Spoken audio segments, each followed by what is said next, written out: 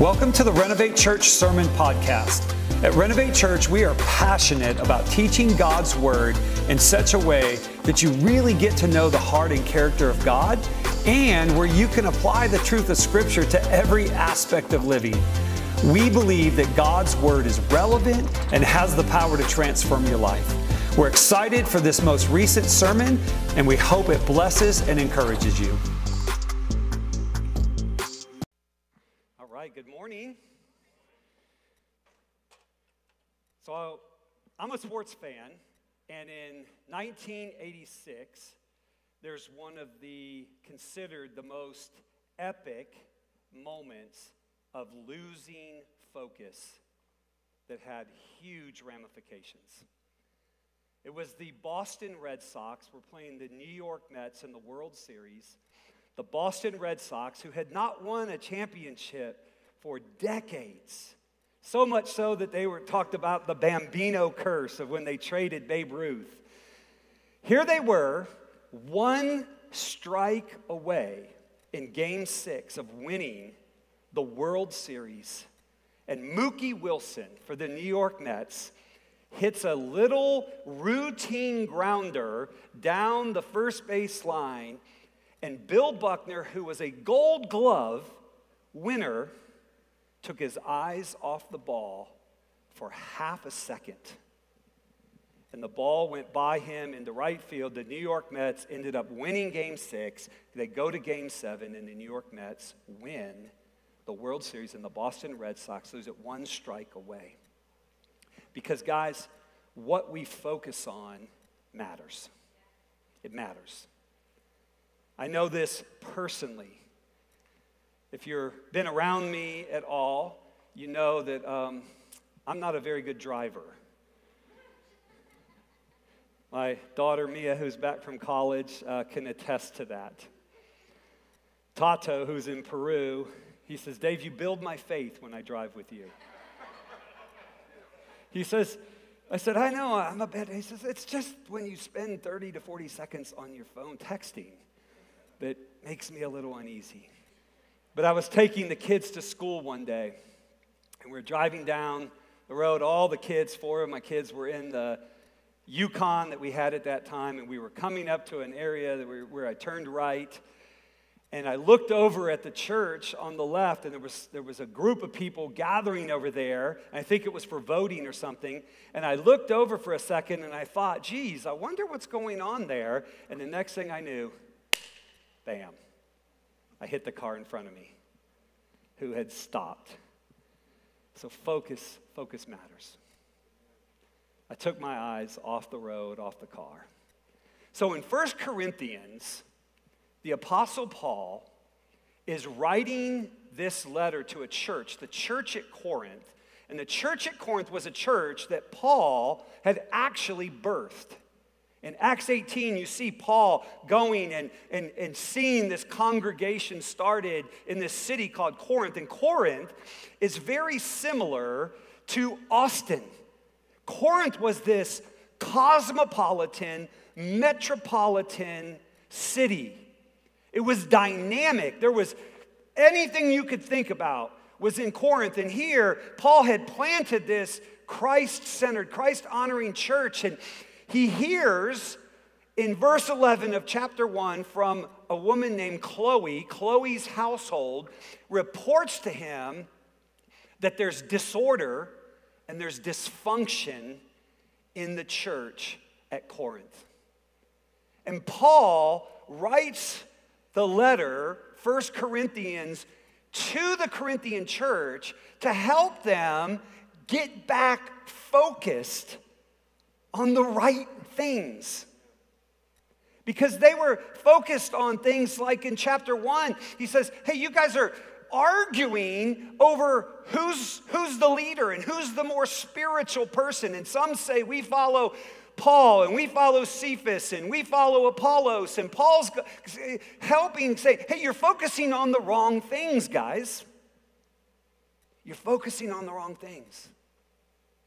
So he writes this, and he's going to deal with several things through the book of 1 Corinthians to get them back aligned and focused on the right things. And so last week, Pastor Tato did a great job of starting the service out, the series out, really talking about the first 3 chapters of Corinthians. Now, I'm going to take it from here, and I'm going to take chapters 4, 5, and 6. Because in chapter 4, Paul's going to begin to get to the root of something that was causing the Corinthian church to be so off focus. And this is something for our lives. This is something as Christians, it's probably one of the most important things that we'll ever get our hands around and ever learn. And Paul's going to deal with this. The Corinthian church did not have any idea of how to view and receive from godly leadership. Let's look at Scripture. You'll see it on the screen coming up. 1 Corinthians chapter 4, verse 1 through 3. Paul says, "This then is how you ought to regard us as servants of Christ and as those entrusted with the mysteries God has revealed. Now it's required that those who have been given a trust must prove faithful.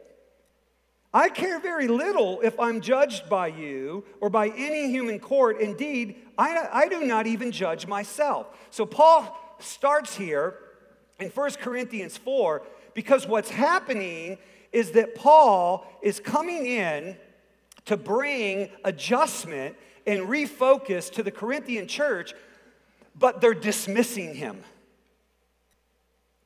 They're dismissing him. You'll see later, and we'll look at this in a minute, at the very end of chapter 4, Paul says, "Hey, I've heard it said that Paul is not really going to come to us." And Paul responds and says, "Do you want me to come with a rod, or do you want me to come in gentleness?" Because the Corinthians, because they had bought in to worldly philosophy, and the number one worldly philosophy that the Corinthian church had bought into, at the root of everything that they're dealing with here is this issue of pride. And Paul's going to talk in chapter 4 3 or 4 times where he's pointing out to them the root cause is pride. And here's the thing that they bought into. The Corinthian church bought into this worldly philosophy that says, nobody's going to tell me what to do. I'm a believer, I'm my own, da-da-da-da. Paul spends all of chapter 4 helping them understand that God himself is a God of authority. When he sent Jesus, the Jewish people failed to recognize Jesus as God's representative, and they kept pushing back on him. And if you read through the book of John, chapters 10, 11, 12, 13, you'll see they're kind of always pushing back on Jesus. Who gave you authority? Who gave you authority? Because we don't want to listen to you. We don't want to submit to you. We don't want to yield to you. Who gave you this authority? And Jesus would always point back to my Father. You don't understand. How you respond to me in this moment, Jesus is saying, is how you're ultimately responding to the Father. So the Corinthians were dealing with this, and what was happening is that all these other things that we're going to see in chapter 5 and chapter 6 come because they just can't understand and get a proper view of how they are to respond to authority. Now, let's talk about this for a second. Because we in America have the same philosophies in spades. The church is come or go. Hey, that's great. You want to make some suggestions for my life? Hey, wonderful. I don't have to listen to it. I don't have to do anything. I'll just go to the next church, or I don't have to do this, or whatever. It's not getting a proper view of how God is wanting to work in your life. Paul was coming to actually bless them. He was actually coming to help correct them. I mean, my daughter Mia, who's here, she's a dancer at Point Park University. She's been we were watching dance stuff yesterday, videos when she was 12, 13, 14 years old. The instructors that she's had in her life are, when they point out something to her, it's to help her.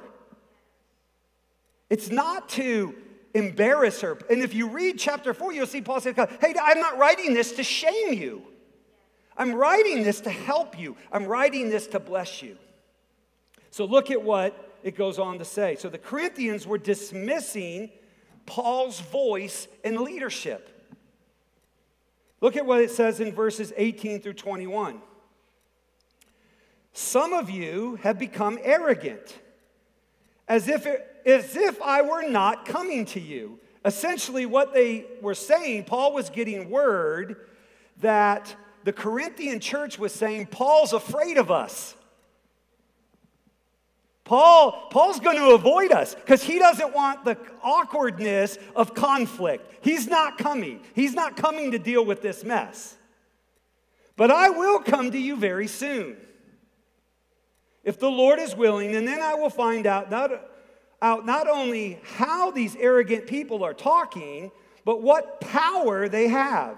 For the kingdom of God is not a matter of talk, but of power. What do you prefer, Corinthians? Shall I come to you with a rod of discipline, or shall I come in love and with a gentle spirit? Paul's wanting, listen, church in America, church here in Austin, church at Renovate. The number one thing that we have to get our hands around is ultimately, are our lives surrendered and submitted to Jesus? Because until that happens, there's going to be all kinds of conflict and disorder.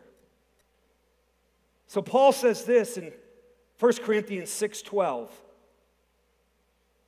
He's responding to the Corinthian church because they were saying things back to him. And this is Paul kind of repeating back to them. They say, I have the right to do anything. You say, but not everything is beneficial. I have the right to do anything, but I will not be mastered by anything. He's dealing with an issue in their heart where they said, listen, nobody's telling us what to do. We're not coming under authority. We're not coming, listen, there's no place that we can go in this world and not ultimately be under some kind of authority. And Paul again in chapter 4, he says, listen, the authority that I'm coming in is as a servant. He uses this word which means one who comes up under and rose under. That's the word he used. He said, I'm not coming here to lord it over you. I'm coming as a servant. And I'm coming, but nevertheless, what I'm saying has weight. And I'm speaking it as of somebody who has been commissioned by God. And how you relate to me, Paul is saying to the Corinthians, is ultimately how you're relating to God. Because God always works through people. A friend of mine said one time, people expect God to do for them what only people can do, which is namely walk with them, love them, disciple them. And they expect people to do for them what only God can do, which is to love them perfectly. So let's keep moving. So the Corinthians had adopted worldly concepts of how to live and do life. Look at what he says in 1 Corinthians 4:6. Now, brothers and sisters, I have applied these things, this whole thing of servanthood and these things, to myself and Apollos for your benefit, so that you may learn from us the meaning of the saying, do not go beyond what is written. What he's talking about here is they were adopting worldly philosophies that weren't biblical. Hey, my view of what I think church should be, it's not the Bible, it's what I see on TikTok. My view of leadership and authority is not what the Bible says, it's what I see on Facebook. My view of sexuality is not what the Bible says, my view is what culture says. And Paul's coming right against it, and he's telling them, listen, I want you to learn from us the meaning of the saying, do not go beyond what is written. Then you will not be puffed up in being a follower of one of us over against the other. He said, all this stuff is appealing to your pride and independence. So we see this truth in Jesus' interaction, again, all through the New Testament. So Matthew, Mark, Luke, Jesus is encountering people. Again, the Pharisees, the religious people, were the ones who were pushing back most on his life and ministry. But then he comes upon this non-Jewish person, and watch what happens in this encounter.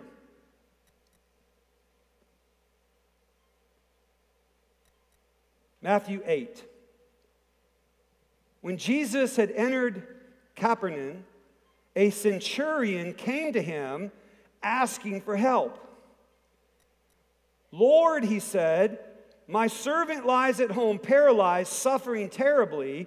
Jesus said to him, shall I come and heal him? First of all, he recognized and understood who Jesus was. Not everybody did. Lots of people walked right past Jesus. Something's happening here. He's recognizing who Jesus is, and he's coming and he's saying, Jesus, I believe you have the ability to work in my situation. Come on, one of the biggest things we deal with is unbelief. Goes on. Shall I come and heal him? The centurion replied, Lord, I do not deserve to have you come under my roof. But just say the word, and my servant will be healed. For I myself am a man under authority.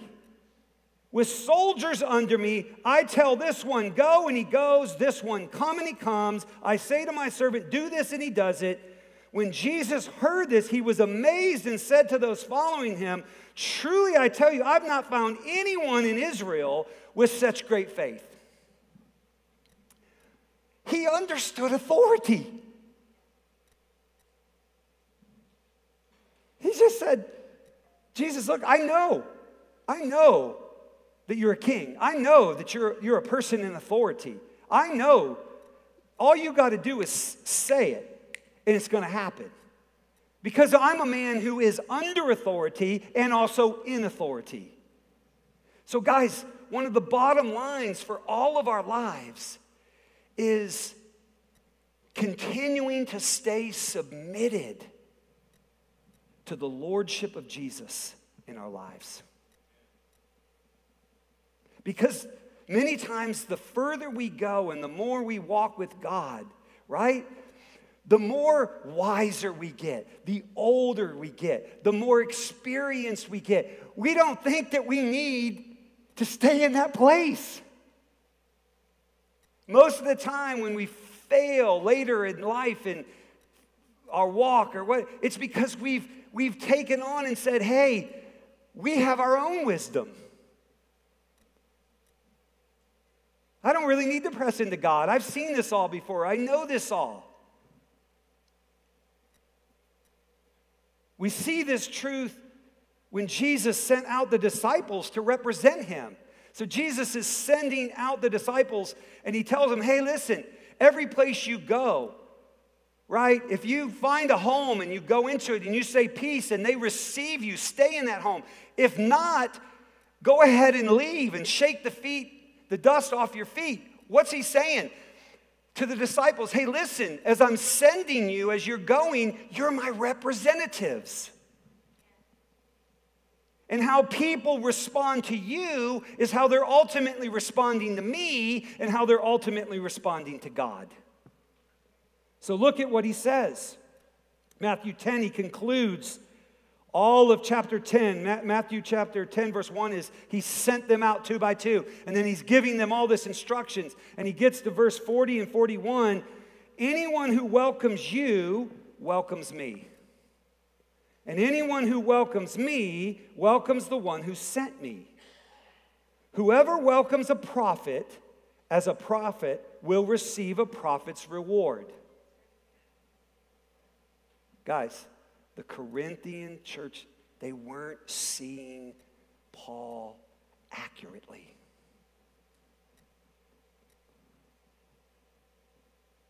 Jesus is saying here, like, hey, listen, when I'm sending you out, like you truly are, you're representing me. But people many times, even with Jesus' own family, say, hey, no, we know who you are. You're Joseph's son. We don't have to respond to you. You're just a basic carpenter. You're just this. You see that. Whoever welcomes a prophet, and a prophet will receive a prophet's reward. Whoever welcomes a righteous person as a righteous person will receive a righteous person's reward.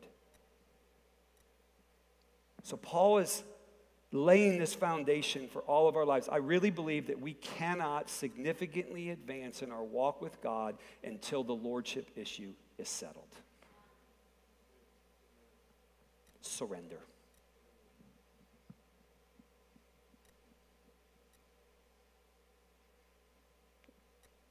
Not fighting anymore.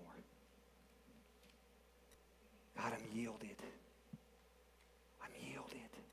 Because Paul's going to go on in chapter 5 and 6, and he's going to talk about areas that manifest when we're not yielded. He says this. So Paul then begins to address and correct other areas that are not in the right focus. And Paul deals in chapter 6, right at the beginning, with sexual immorality in the church in Corinth. So how do you deal with sin in the church? Graciously and delicately, but yet the Corinthians were having rampant sexual immorality in the church. Not only were they not confronting it, they were actually celebrating it and rejoicing in it. Look at what Paul says. 1 Corinthians 5, 1 through 2. It's actually reported that there is sexual immorality among you, and of a kind that even pagans do not tolerate. A man is sleeping with his father's wife. This is incest. This is what's happening in the church. And you are proud. Guys, that's the Bible. I didn't make that up. I didn't put that in there. I didn't add it for emphasis. They were proud. Should you rather have gone into mourning and have put out of your fellowship the man who has been doing? In other words, guys, like, first and foremost, your focus is on the wrong things, guys. And in this world that we live in today, you just study, like this week I read something from Harvard Business Review on the power of focus. And they said executives and CEOs are struggling with focus more than at any time in history because the average American now spends about, 8 to 10 hours a day on their devices. So here's all this stuff in the culture of immorality and all this. And Paul saying their focus had shifted to these things and they didn't have the right perspective.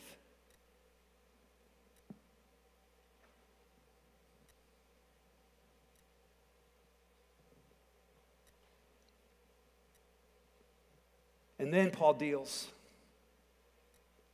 with how we deal with interpersonal conflicts in the church. He says, starting in verse 1 of chapter 6, if any of you has a dispute with another, do you dare to take it before the ungodly for judgment instead of before the Lord's people? In the Corinthian culture, lawsuits were like Judge Judy. The word Paul actually uses in this passage of Scripture is the word theater. People they love to see conflict and lawsuits and all this stuff. In the church in Corinth, they were broken, they were in conflict with one another, they were petty, they were bickering, there was division among them, there was immorality. This is what Paul's writing into the context. He says, do you dare take it before the ungodly for judgment instead of before the Lord's people? Or do you not know that the Lord's people will judge the world?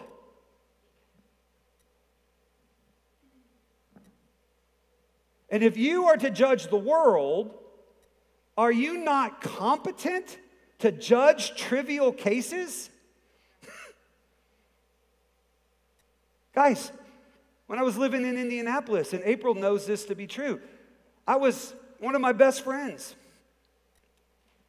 He was going through a divorce.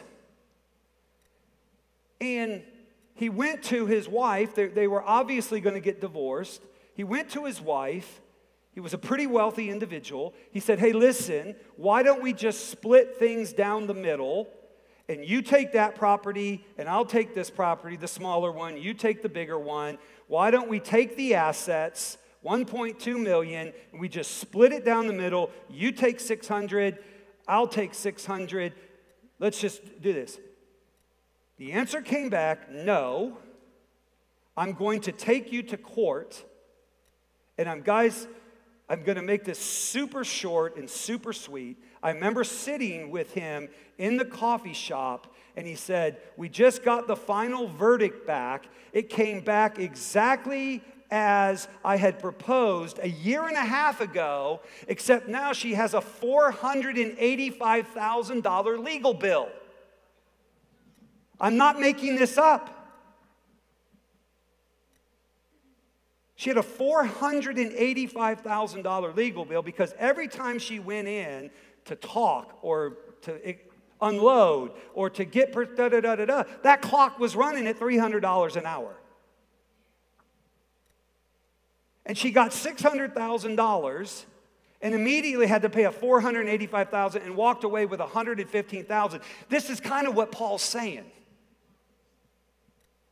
He's saying, guys, if there's nobody enough, godly or competent enough in the church to deal with trivial matters, conflicts. Now listen, I'm not saying there's not a time to ever use the courts. I'm not saying that. I'm saying it shouldn't be our first option as believers. So look at what he goes on to say. Do you not know, verse 3, that we will judge angels? How much more the things of this life? Therefore, if you have disputes about such matters, do you ask for a ruling from those whose way of life is scorned in the church? I say this to shame you. Okay, this is pretty strong. Is it possible that there is nobody among you wise enough to judge a dispute between believers? But instead, one brother takes another to court, and this in front of unbelievers, in front of its theater. Paul's saying, hey, listen. How we walk among one another, all through Scripture, it says to live humbly, deferent,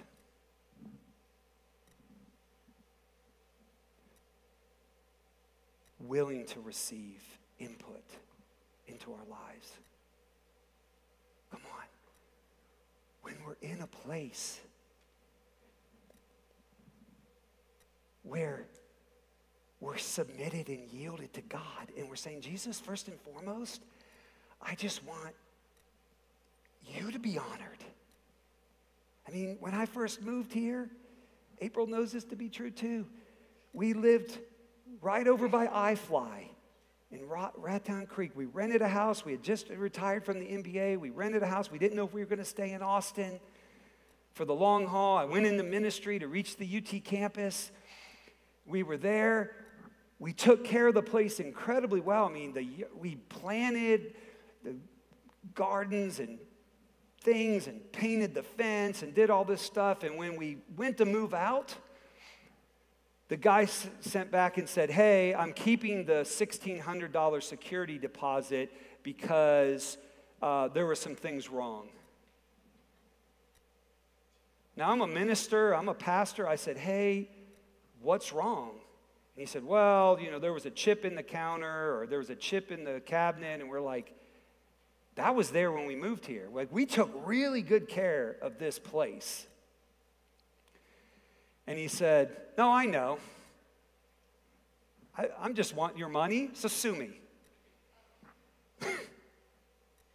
Sue me. And my first reaction was, heck yeah. And then I started thinking about it. Okay, what's first and foremost?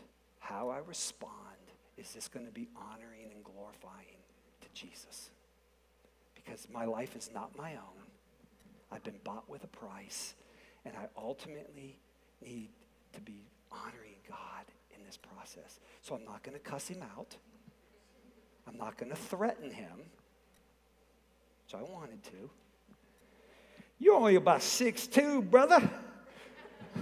About 185. I'm 6'5", 230. You only... I know when you're coming in town next. I know you work at State Farm. No. Yielded, submitted to Christ. And then ultimately, I just prayed and I said, God, he said, Dave, just allow yourself to be wronged. I'll make it up to you. Don't spend all this time and energy pursuing this thing that you're going to end up getting back like, $400 and taking pictures of your whole house and doing this whole thing and da-da-da-da-da, and then you're going to have to pay a $2,000 legal fee. Just let it go. Trust me. Paul's dealing here with these three big issues. How do we view and respond to authority? How do we deal with sin in the church?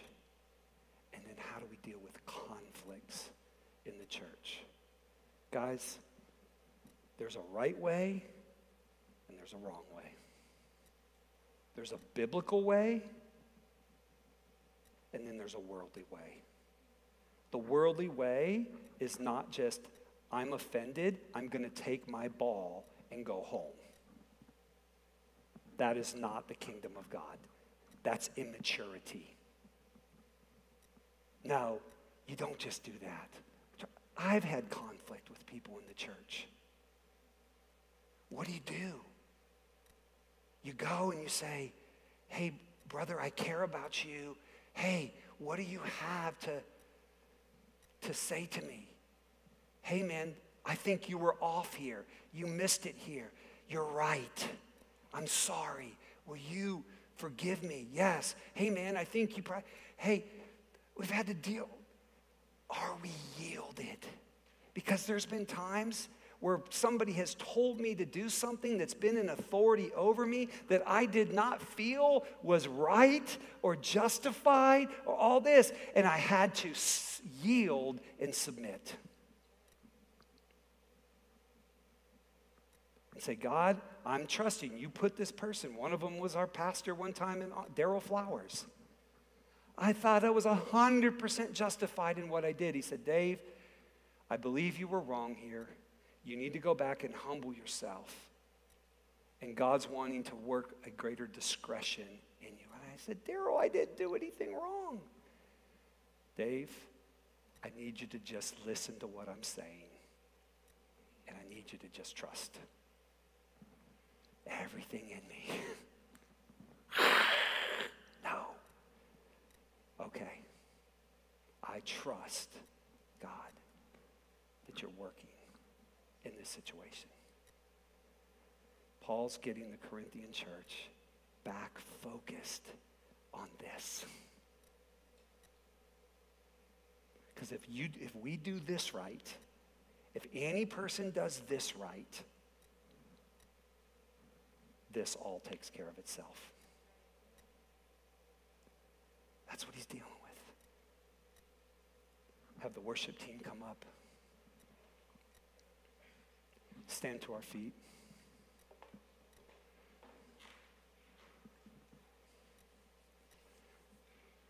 God, thank you.